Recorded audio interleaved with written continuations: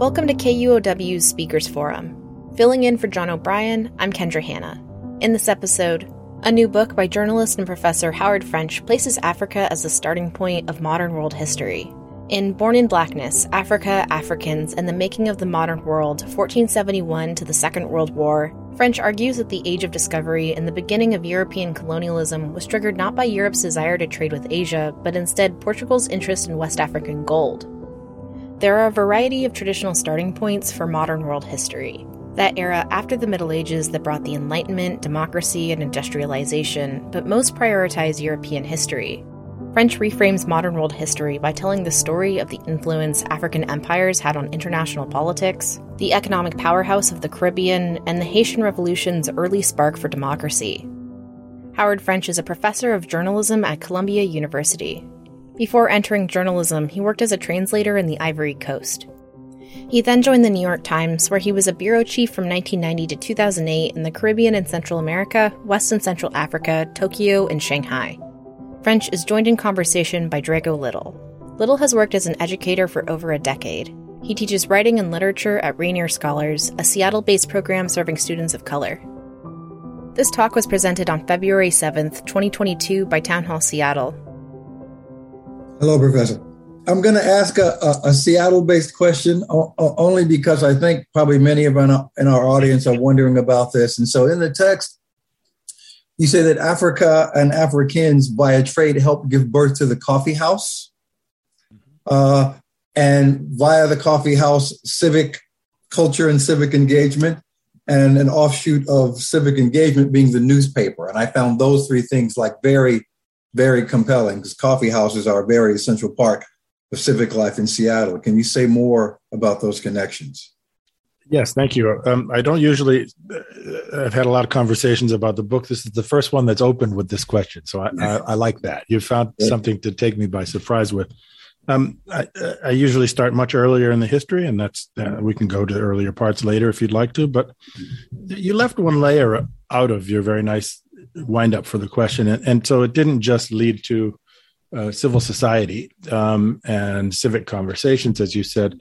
But I would take it a step further and say that product of the expropriated labors of enslaved Africans was a key element in the very founding or anchoring of democracy in England.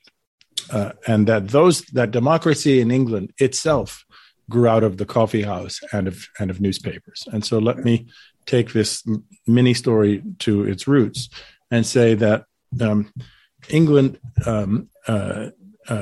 colonized Barbados, the small island in the Eastern Caribbean, in around 1830, and had copied the methods that Portuguese and Dutch had used in spreading sugar cultivation in South America, specifically in what is now known as Brazil, in the century prior to the British takeover of Barbados. Barbados was uninhabited at the time that the English showed up there.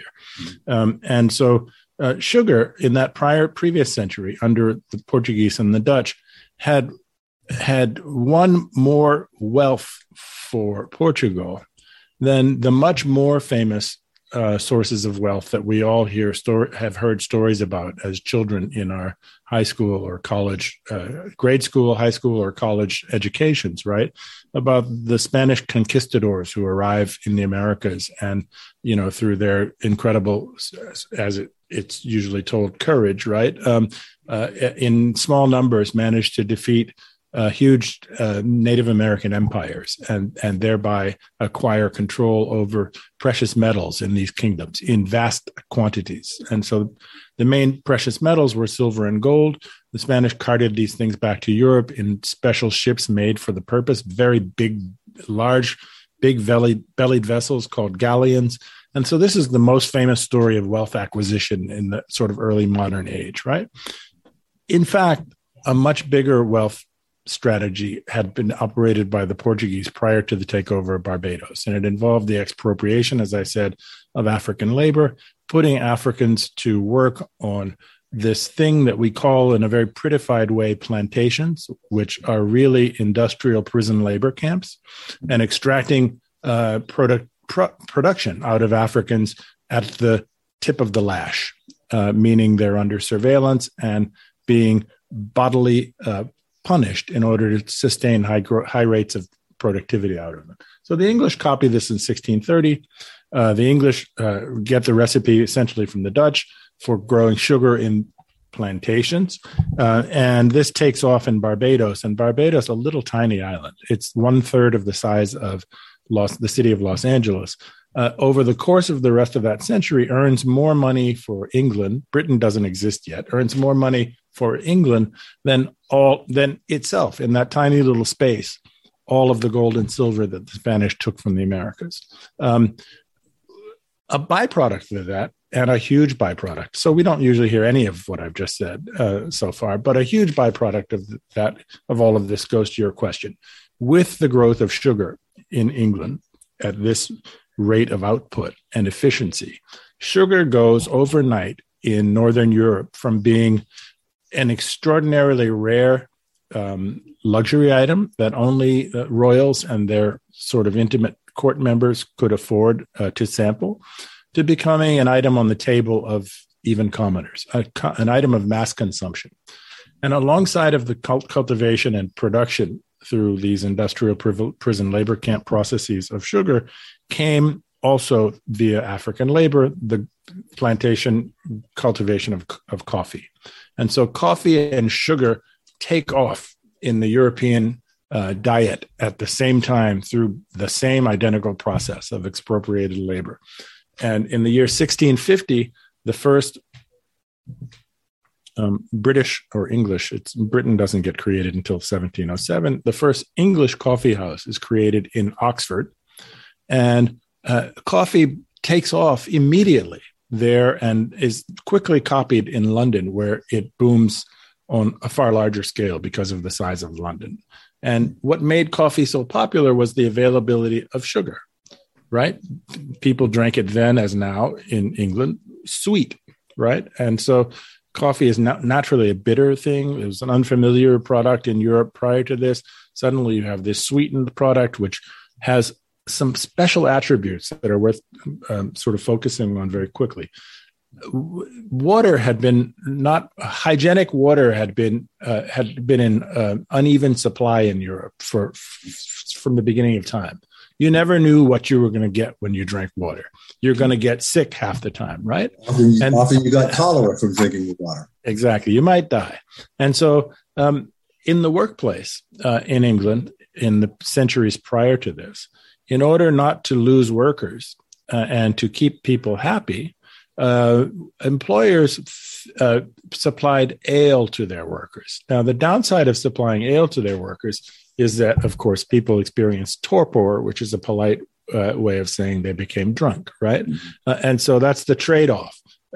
People are happy workers for a little while, and then by the afternoon they're sleepy or drunk, and they fall off, right? With the introduction of coffee, suddenly you have stimulated workers, coffee sweetened with cheap calories and sugar, drinking hygienic fluids because it's been boiled, and you're wide awake, right? And you can get productivity throughout the day from them. Out of that experience, somebody gets the idea, why don't I just sell coffee in a little shop that specializes in coffee? This is the birth of the coffee shop. And so it starts in Oxford. It spreads almost immediately to London. It takes off like wildfire in London. And as it does so, another entrepreneurial insight comes from somebody who says, look at this, all of these stimulated people sitting around discussing the affairs of the day.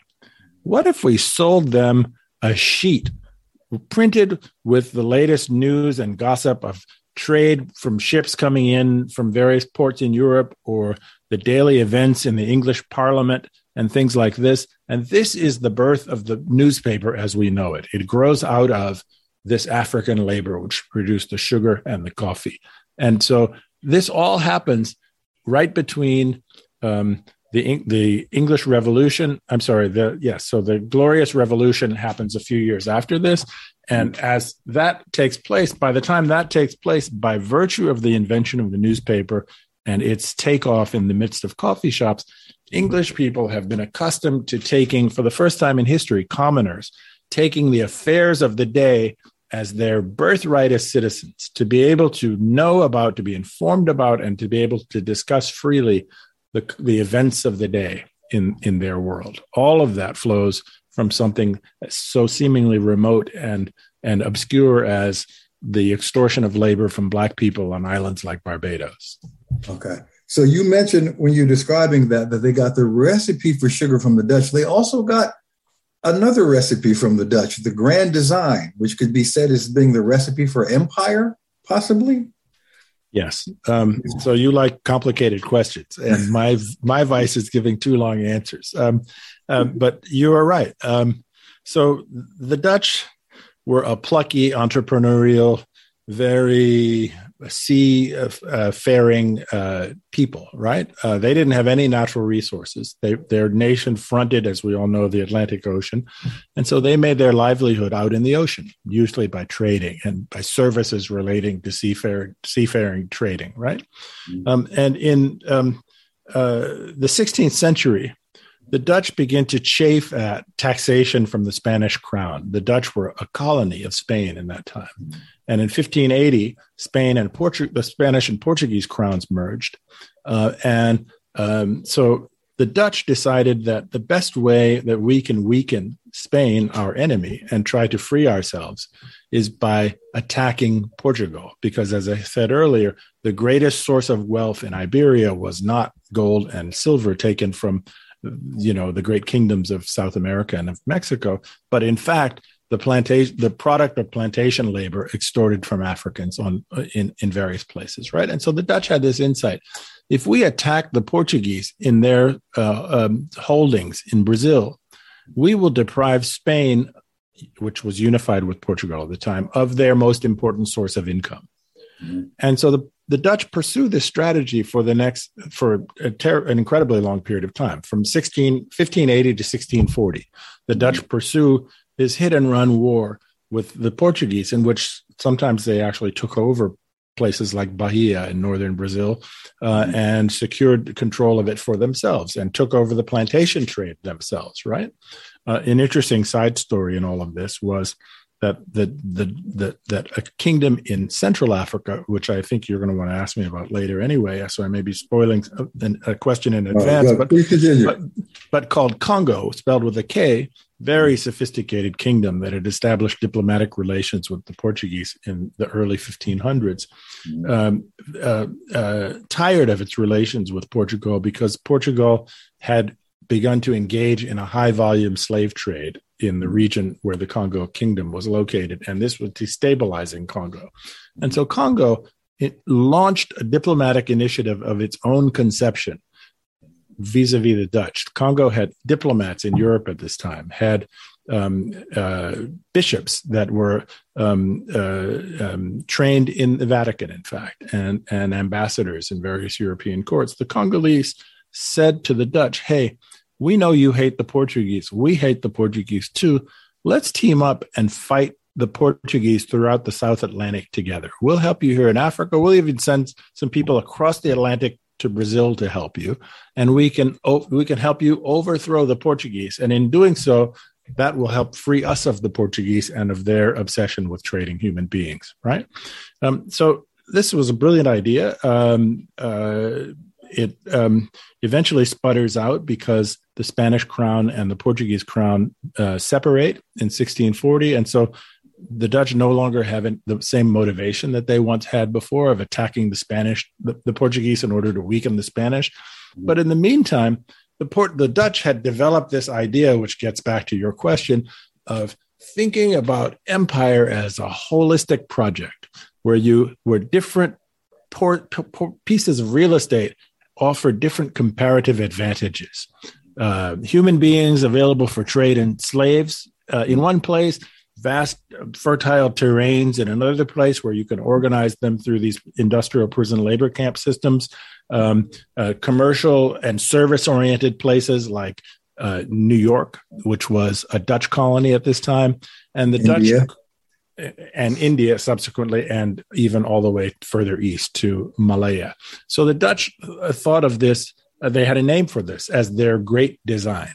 And And so Dutch was a tiny nation, punching, as the English like to say, well above their weight, thinking it very early on about global empire. And what happened to the Dutch, in fact, is that the English defeated them over a series of wars in the 17th century. And the English essentially stole the idea. And the whole notion of the British, not the whole notion, but the starting concept of the British Empire is very much taken from the template of the Dutch Great Design.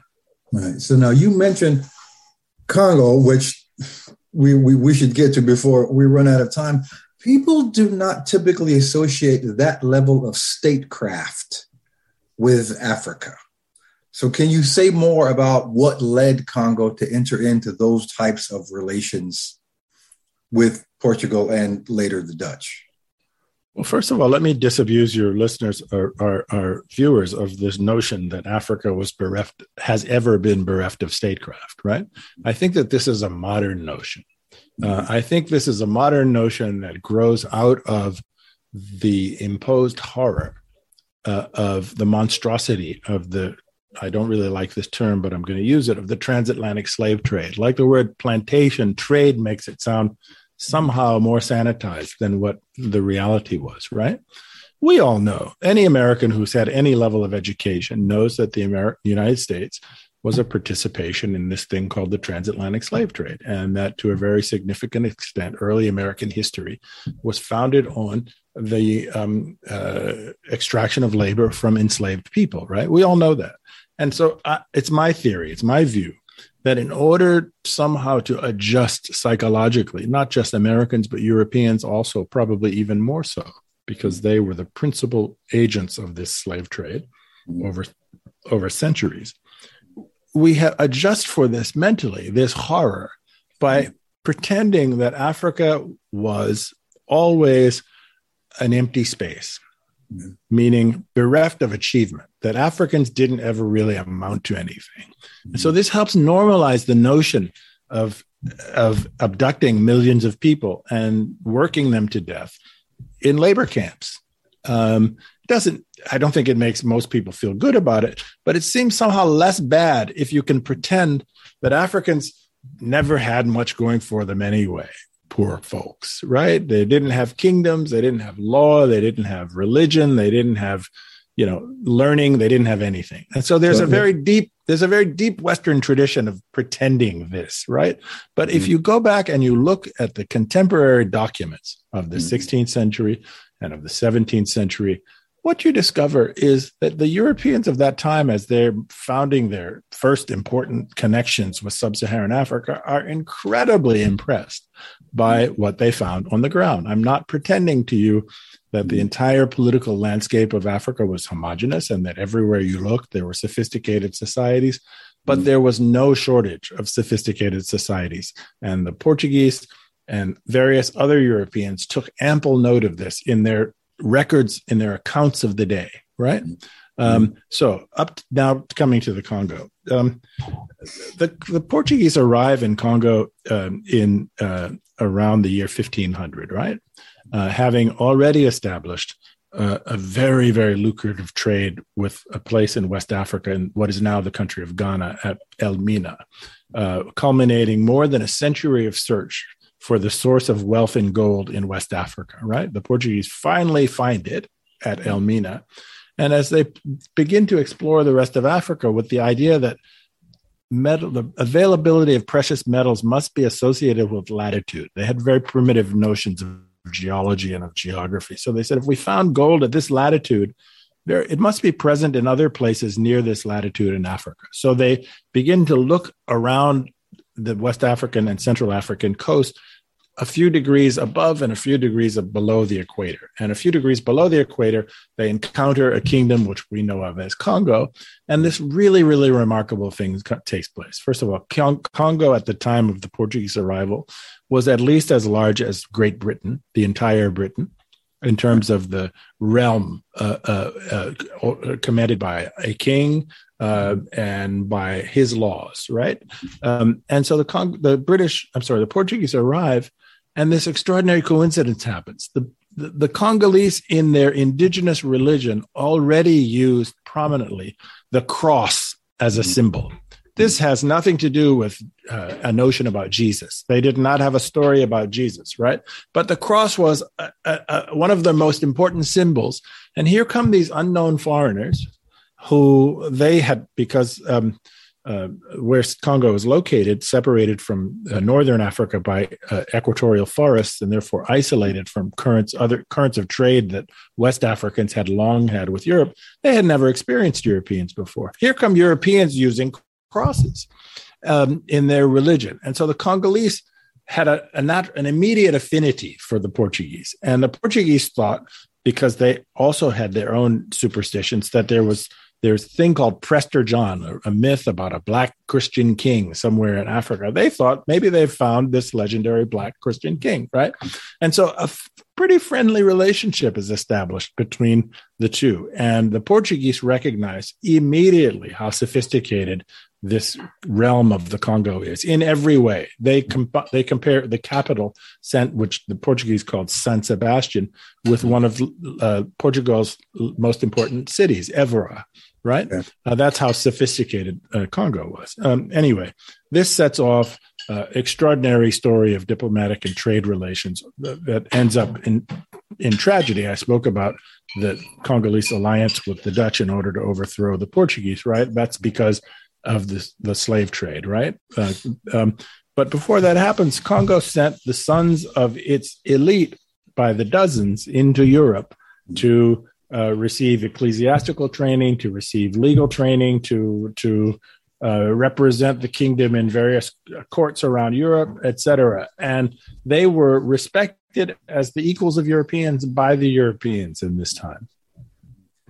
And so, and picking up on that point there, so the search for gold in Africa and the signaling that slaves were a resource, you say in the text that it sort of came out of the result of what could be called a failed red carpet moment on the part of Mansa Musa. But in terms of the propaganda of prestige and wealth had far-reaching effects. Can you say more about that? Sure. I'm not sure if the audience will know, many of you, who Mansa Musa was, but this is the most important sort of starting point of my story. This is the foundation for my contention that the modern age begins in European contact with Africa. So the normal modern story of the founding of the modern age is that the Europeans, and especially the Iberians, had an obsession with finding a maritime route to Asia, and that finally, this culminates in Columbus's quote-unquote discovery of the Americas, which happened when he was, in fact, trying to find Asia, that he had a theory that he could find Asia by going to the West, right? So that's a very simple sort of school child version of how the modern age begins. And as this story is told, well above the school child level, in college textbooks even now, in my college, if Africa is mentioned at all, it's mentioned as an obstacle, that the Europeans were trying to figure out how to circumnavigate Africa. There was nothing of inherent interest in Africa, we are told, right?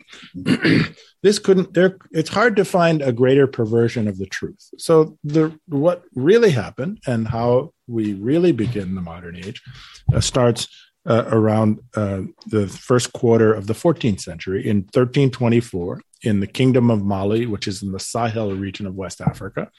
A king named Mansa Musa, Sahel, you talked about the sophistication of Africans. So the Mali was the successor to an even older empire called Ghana, which was not in the place where the modern country of Ghana is located, somewhat confusedly. But if the readers can imagine a map of Africa, these empires, Ghana first and then its successor Mali, controlled a very large belt of West Africa just beneath the Sahara Desert. Okay. Right? Sahel? All the way up, the Sahel, all the way from Senegal to Sudan, okay, in effect, right?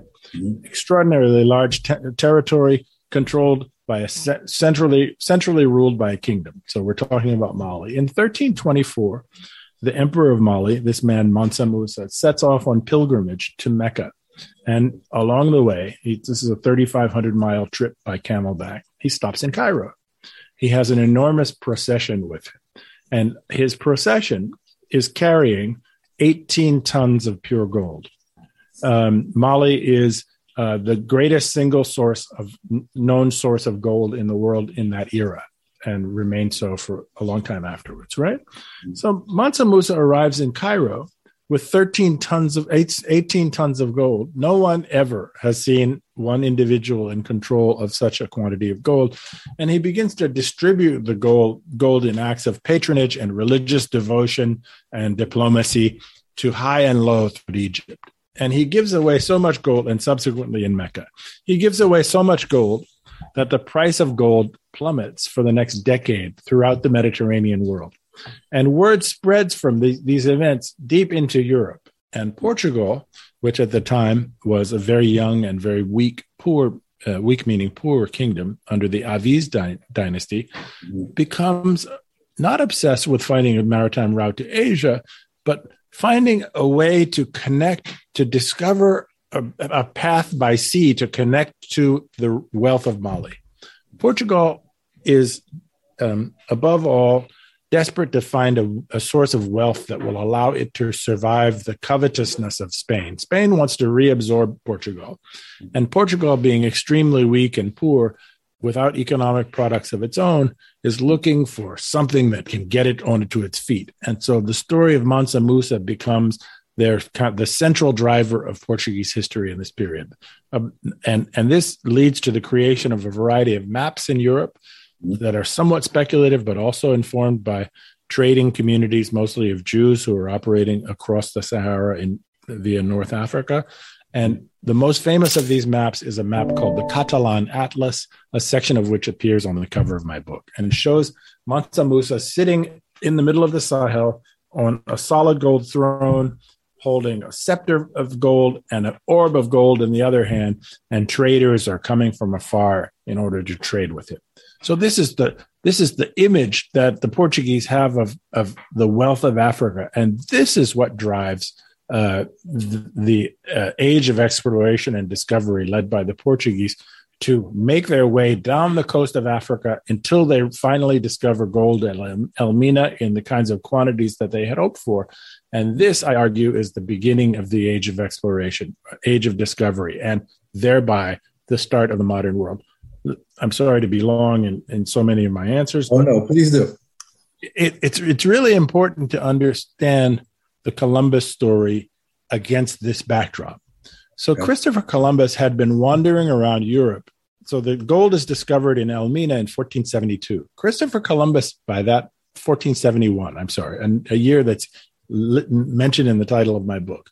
Columbus had been traveling around the courts of Europe already for a decade or two, seeking sponsors for his voyages.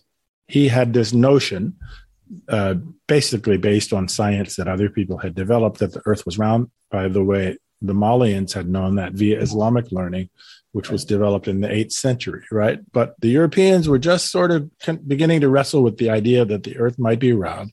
And Columbus is trying to sell this scheme through all the courts that he could visit in Europe. If you just invest in my ventures, I'll find the route to Asia by going west, right?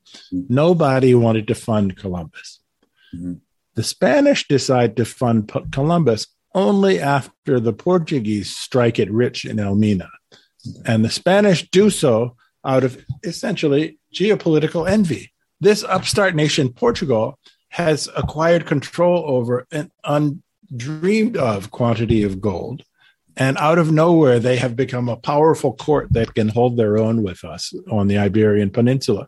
We must also try to find sources of wealth in the tropics. That is when the Spanish fund Columbus's voyages. By the way, Columbus, all the books that have been written about Columbus, almost none of them mention the fact that Columbus and many of the other most famous navigators of that era, before their famous feats, Columbus discovering, quote unquote, the Americas, Vasco da Gama discovering a route to India, Bartolomé Diaz discovering the Indian Ocean. All of those men and others among the most famous explorers of that age worked for the Portuguese prior to those feats in ferrying commerce, gold one way, European goods the other way, back and forth to West Africa in over 2 decades of trade before anybody even bothered fussing with the maritime route to India. So that's the second to the last thing I want to ask you about is you don't think of trade having involved Africa so deeply back then, but it was a significant market. And in fact, certain empires like the Dutch had to find other sources of places to trade with in order to supply that region of Africa, yes? Correct. So before that happened with the Dutch, that was the story with the Portuguese. The Portuguese, when they set off in this gambit, I call it a moonshot. If we can only find gold in West Africa based on the legend of Mansa Musa, we'll become rich and prosperous, we the Portuguese, right? So that's their moonshot, right? The Portuguese had a problem, though. All they had by way of trade goods, because they were so weak and poor, was salt, dried fish, and cork, the cork you put in bottles. The Portuguese didn't have any other products. And so when they showed up in West Africa seeking to trade for gold with Ghana, with this place in Ghana called Elmina, the local kingdom was perfectly happy to trade for gold with them, but the Portuguese didn't have things that they wanted. The material culture of West Africans back then didn't suffer in any meaningful way in comparison with the material culture of the Portuguese. Mm-hmm. And so the Portuguese were forced to go back to Europe and to develop circuits of trade within Europe to obtain goods from other parts of Europe that they figured the people in West Africa in Elmina would desire in exchange for their gold.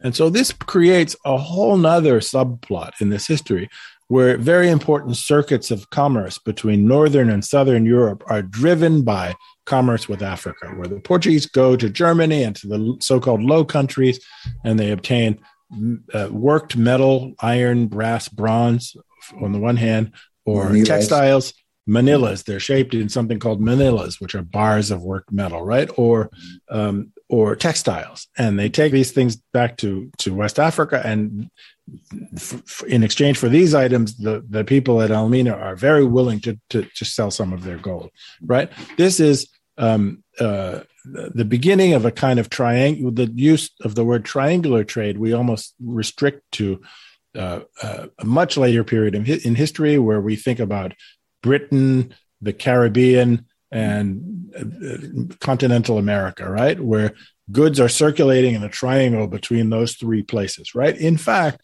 the first triangular trade around the Atlantic was the one I've just described, where the Portuguese traded with Elmina, but by virtue of getting goods from Northern Europe, right? A second one comes, and this is led by the Dutch a little bit later, where the West Africans didn't really need European textiles, right? European textiles, which become a huge trade item much later, but in the early period of these contacts, were based on wool and flax. They found them lacking, actually. Yeah, they were lacking. They were crude in their finish, and they were too heavy to wear in the tropics. Mm-hmm. And so that's one of the first things the Europeans tried to sell the Africans, their own textiles. And the Africans, sorry, that's kind of interesting, but we don't really need that, right? And so this sent the Europeans, as they explored further east, in their engagements with India, with the Indian subcontinent, to buy Indian cottons, which were the most advanced cotton wares in the world at that time. And so this becomes the second triangular trade, where the Portuguese first and the Dutch later, and subsequently the English, buy cotton in huge volumes in India, bring it to West Africa, initially to exchange for gold, later to buy slaves with, and then to trade onward into Europe or into the New World. So that's another iteration of the triangular trade. And so, and that kind of trading relationship, you mentioned the Caribbean, but the other thing I would like you to talk a little bit more about, because I was fascinated to find this out, is how the West Indians was an important source of support for New England. Oh, it was more than an important source of support. Everybody likes to tell nice stories about themselves. I think this is human nature. I don't want to leave anyone feeling belittled when I speak about this, right? Mm-hmm. But mainland North America, economically speaking, was just not a very happening place for a really long time, right? Okay. The real wealth creation until cotton took off at the end of the 18th century in the American South, the real wealth creation in the Western Hemisphere was in the Caribbean. On the island of Jamaica, the per capita income of white people in the island of Jamaica was 30 times higher than the per capita income of white people in mainland North America, in what became the United States, right?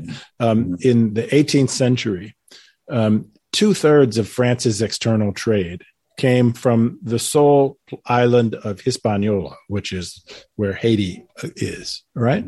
And all of that was based on, both in the case of the English residents of the English-speaking Caribbean and in terms of Haiti, the prison industrial labor complex production of sugar. In other words, plantation-grown sugar. This was the item that made the world turn for Europeans. This was the most important business going, period, by a very far distance, right? And the original colonies of Britain on the mainland in the United States sustained themselves by provisioning the Caribbean islands, where slave-grown sugar and other commodities were concentrated. I told you how much wealth tiny Barbados produced for England, right? The use of the land was so valuable for the production of sugar in a place like Barbados and subsequently in Jamaica and many other sugar-growing islands. Land was so valuable that it didn't make sense to, let's say, raise horses or to have forestry or to grow food or to do any of the many other kinds of economic activity you might imagine, right? From a political space, right? And so the United States, and prior to that, the American colonies of England, subsisted on sending the supplies of all the things that these very, very rich colonies of Barbados and Jamaica and Saint-Domingue and Hispaniola, et cetera, needed in order to supply themselves, right? So everything from foodstuffs to alcohol to livestock to finished goods like furniture, all of that stuff came from the mainland and was bought up by these very rich markets in the Caribbean, and that's what allowed people to survive. That was the principal economic focus of the 13 colonies. Literally their livelihood. Okay, so before we get to the Q&A portion, I want to leave time with going back to the beginning. What is the danger of leaving Africa outside of history? You mentioned this several times in terms of the way people are educated about world history. So danger is an interesting word. There's no physical peril, right? We're not going to all keel over because we've been leaving Africa out of the story. Africa's been left out of the story all along, right? So one might ask, well, maybe there isn't any danger, right? Mm-hmm. But the danger is the actual danger is a psychological danger. It produces a situation where we don't accredit factors in our collective success to the sacrifice of population groups that constituted the principal brunt of the labor that went into that success. Let me give you an example. That was not a terribly articulate answer for you. Prior to the year 1820, 4 times as many people were brought to the so-called New World from Africa, brought by Europeans to the New World from Africa than from Europe. Let me repeat that number. Prior to 1820, 4 times more people were brought across the Atlantic from Africa than from Europe. Okay. And so when I fire up certain television networks or listen to certain kinds of political discussions in this country, it's hard to avoid hearing these kinds of well, I'm not even going to go there. Yes, but these kinds of stories that inferences that the real Americans are of a particular racial caste, right? And that typically, as I've heard this, typically means Europeans, that America really is a European country, that American values really come from Europe, that American identity is really bound up in Europeanness, that all of the things that make American great, or almost all of them, actually directly or indirectly derive from Europe or from Europeans or people of European extraction who came here and settled here, right? And we are left with this idea that everyone who doesn't come from those sorts of identity backgrounds are superfluous or are here at the sufferance of others, right? When in fact, it was that 4 times more people who came from Africa who laid the very foundation of the wealth and success and power of the United States. A lot of that was brute force, muscle labor, sweat and blood, but it was not all brute force, muscle labor, and sweat and blood. It was genius also, a genius that can be seen everywhere in American culture. So no European thinks Americans are like Europeans, right? Europeans think Americans think, oh, we are this European descended nation, right? This is like a continuation of Europe's story. Europeans don't see the United States that way. They do not. And the thing that most distinguishes American culture, which is still, as of this moment, numerically speaking, a majority white culture, from European culture, is actually, because we're speaking about Africa and Africans, I'm emphasizing this, but the point I'm going to make right now is not limited to Africa and Africans, but is largely consists of the input of these 4 times more people who came from Africa prior to 1820, who laid the foundations for everything that we take for granted, including our identity, our culture, our music, the way we walk, the way we dress, the way we talk, everything. It's whole. It's everywhere. You only have to open your eyes and look for it and you'll see it. But there's this ideology that sort of permeates everything that would like for us to deny it. And my book is written in part in the spirit of refusal to allow us to not see anymore what demands to be seen. On that note, it's also an excellent book and goes a long way toward that. We have 2 questions in the chat. I will take them in the order they came across. What do you believe your book includes that is hard to find when teaching history? So I wish I could see this person. Thank you for the question, first of all. But you would be a very strange individual if you knew many of the stories that I've told tonight, and just in the very limited sample of my book, like the fact that the age of discovery begins in acts committed by West Africans making pilgrimage to Cairo and Mecca, for example, or that the value of sugar grown through the extortion of labor on prison industrial systems by Africans in the Caribbean was much greater, demonstrably greater, in a little place like Barbados, not to mention the entire Caribbean, than was all of the wealth carted away in the Spanish galleons, or that English democracy grew out of the coffee house and the newspaper, and that these things were also the byproducts of labor extorted from Africans in prison and industrial labor camps. These are just 3 little examples. Or that in the 16th century, African kingdoms had diplomats in Europe and had actually an archbishop named by the Vatican in that period, who's now buried in the Vatican. I would be very surprised if many of the people listening to this knew these stories. And my book is suffused with these kinds of stories. And these are not flights of fancy. This is a big book. It's a book that will challenge some readers precisely because it contains so much that you will not have been exposed to before. But it's also a heavily documented book, meaning that if you look to the back of the book, everything that surprises you is footnoted abundantly through reliable, serious scholarship, right? This is not... I have a significant book list based on your book now. There you go. So that's a good point. The next question is, what has been the most unexpected thing you've encountered in your journey with the book? So I guess one of the most surprising things to me was this origin story of the Age of Discovery that I shared with our audience tonight.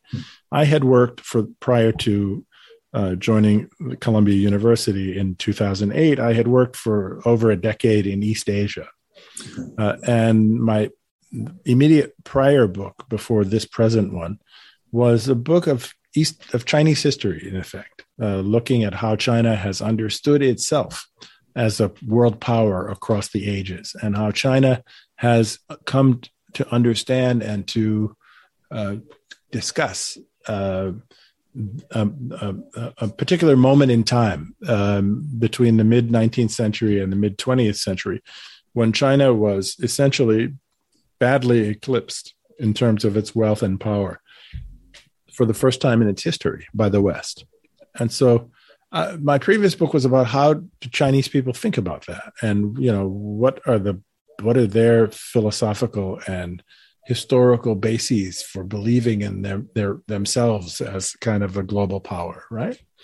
And in the research for that book, one of the things I looked for in the archives was the earliest voyages of discovery of Europeans to East Asia. And I had accepted, like I believe the previous questioner must have accepted, this school child tale that the Age of Discovery was really about trying to get around Africa, and that there was nothing special about Africa, or nothing actually that retained the interest of the Europeans, and that they had to overcome this obstacle to get to the great wealth centers of Asia, right? And in researching that previous book, I come across in the Portuguese archives of the 15th and 16th century contemporary Portuguese accounts, which make very clear that for over a century and a half, the Portuguese obsession was with West Africa. And as a pretty curious person who's had a fairly broad experience of the world and who loves to read, I had simply never encountered that before. That stunned me. That's one of the proximate starting points for this book. I had to finish the other book. I couldn't just change the topic midstream. I finished that book, but the seed was planted. I said, I've got to go back to this. And so if I could pick other surprising things, but that's kind of the starting surprise that I experienced. And there's a question in the chat now. It's kind of long-winded, so I'll try to rephrase it, and it relates to a question I had in general. So right now we are sort of experiencing renewed interest in slavery, but only in America, right? The 1619 Project, 400 Souls. You've heard of these books. In your book, you also mention the fact that Africa is left out of world history classes. And I don't know if you know this, but the College Board, the people who come up with the advanced placement courses, have posited the idea of an Africana Studies capstone course. And I'd be very curious to know, do you think your book should be included as, say, part of the regular world history curriculum? Or would you want to see it as part of a special course on Africa? I think there's room for both of those things, actually. I don't think it's an either or an or. Like, I think every college aspiring student in the United States should know something about African history, far beyond what we traditionally teach students in even our best high schools about Africa. So I think that my book, I'm sorry to sound like I'm plugging my book in a crass commercial way. Plug away, please. But I think my book offers, grist for that, and that it is based on serious scholarship, and it's not a once over easy kind of story, right? But I want to come at this question from another direction, and that is to say, listen, I'm not making bones on no bones about 1619 or 400 Souls or any other book written by anyone else. That all, I think, serve their purposes very well and have their place in our conversations. Have actually a very big place in our conversations, rightfully so, right? But there's something about Americans that I think my book is aimed at chipping away at. Americans, whatever their color, have an extremely exceptionalist idea of themselves. We Americans, I'm not pointing my finger at you or anyone in the audience. We have an extremely exceptional view of ourselves, right? And this sort of runs through everything, right? And when it comes down to this topic of my book, you come to realize that Americans, slavery was, as I said early in this conversation, truly a foundational experience to America, to American history, right? But nonetheless, we have a kind of a very distorted view about American slavery in the sense that because we Americans are so exceptionalist oriented, we tend to think naively and incorrectly that American slavery was kind of, representative of the slave experience, or that this was the main slave story, right? Mm-hmm. And nothing could be further from the truth. And this takes... That even in tragedy, we tend to think too much of ourselves? Is that? Absolutely. I take nothing away from the story of American slaves. I can't emphasize that enough. But our story of slavery is a small tributary of a much bigger river of enslavement and of this phenomenon of extortion using the prison industrial labor camp that I've spent so much time speaking to tonight. Barbados, 1/3 the size of Los Angeles, had as many enslaved people worked to death as we did here in the United States, right? Brazil had at least 10 times as many people brought there and very largely worked to death in this complex than we did in this country. And so it would be very healthy, I think, for Americans, not only to come to terms with this, with its ignorance of Africa, which is almost absolute and total, but also to do much more to reinsert the history of the birth of this republic in enslavement in much more deeply into a much bigger and broader story of Atlantic interconnection around this tragedy of enslavement of people from Africa. Okay. Well said. And so on that note, how do you think sort of the newer databases we have, like Slave Voyage, slavevoyages.org, the Atlas of the Atlantic Slave Trade, which has all of the data and the bills of lading, where do you see that fitting in between your book and some of the more recent work that focuses only on America? Do you think that helps support the point you just made? Well, so the Atlantic Slave Voyages website, which I recommend highly to anyone who's interested in following up on this, and in fact, it's also footnoted in my book, shows in a very detailed way, sort of a minutiously detailed way, the distribution of enslaved Africans throughout the New World across all of the centuries of this prettified thing called the Atlantic slave trade, right? Mm-hmm. And so if you begin to explore that database, even just a little bit, you come quickly to understand, again, this is not to diminish our experience as Americans. My ancestors were slaves. That's the last thing that I want to do, right? But it also helps you understand the much grander dimensions of the bigger phenomenon of the whole transatlantic enslavement experience and this system of exploitation. And it also, I sort of would like to emphasize one final thing that on this point, that is that, one of the ways of controlling people of African descent in a variety of places where they were brought to in the New World, right, was by siloing them and by convincing them through a variety of processes, education, acculturation, indoctrination, propaganda, mass culture, that people of African descent in one place have almost nothing to do with people of African descent in another place. I understand why the systems of oppression that operated the transatlantic slave trade and the prison industrial labor system wished to do that. The potential of Africans sort of teaming up together and creating alliances across their petty chauvinisms of different languages and different European systems is immense. And so it became important to kind of brainwash Africans that, people of African descent in one place or another, that in fact, they're unique. They don't have anything to do with people of African descent in another place. And in fact, even to look askance at them, right? It's not uncommon to find, it certainly back in the day was not uncommon to find among African Americans a kind of horror that somebody would associate them with Africans. Like, I'm not an African, I'm an American, right?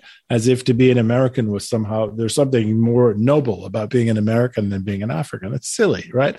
Human beings are equally noble everywhere, right? And so, part of understanding the kind of the breadth and the sweep of this experience is also about overcoming our petty chauvinisms and understanding that the slave experience in the United States is part of this much bigger slave experience, and the things we have in common via this experience are much more important than the things that that differentiate us across these boundaries. Thank you, Professor. Well said. We are out of time. There are no more questions left. Thank you again. And thank you, everyone, for coming. Thank you, Drago. Howard French is the author of Born in Blackness, Africa, Africans, and the Making of the Modern World, 1471 to the Second World War. This program was presented on February 7th, 2022 by Town Hall Seattle. To find the full event and other great Seattle area talks, go to our website, kuow.org/speakers. While you're there, subscribe to our podcast and share your comments. Thank you for listening. Tune in again soon.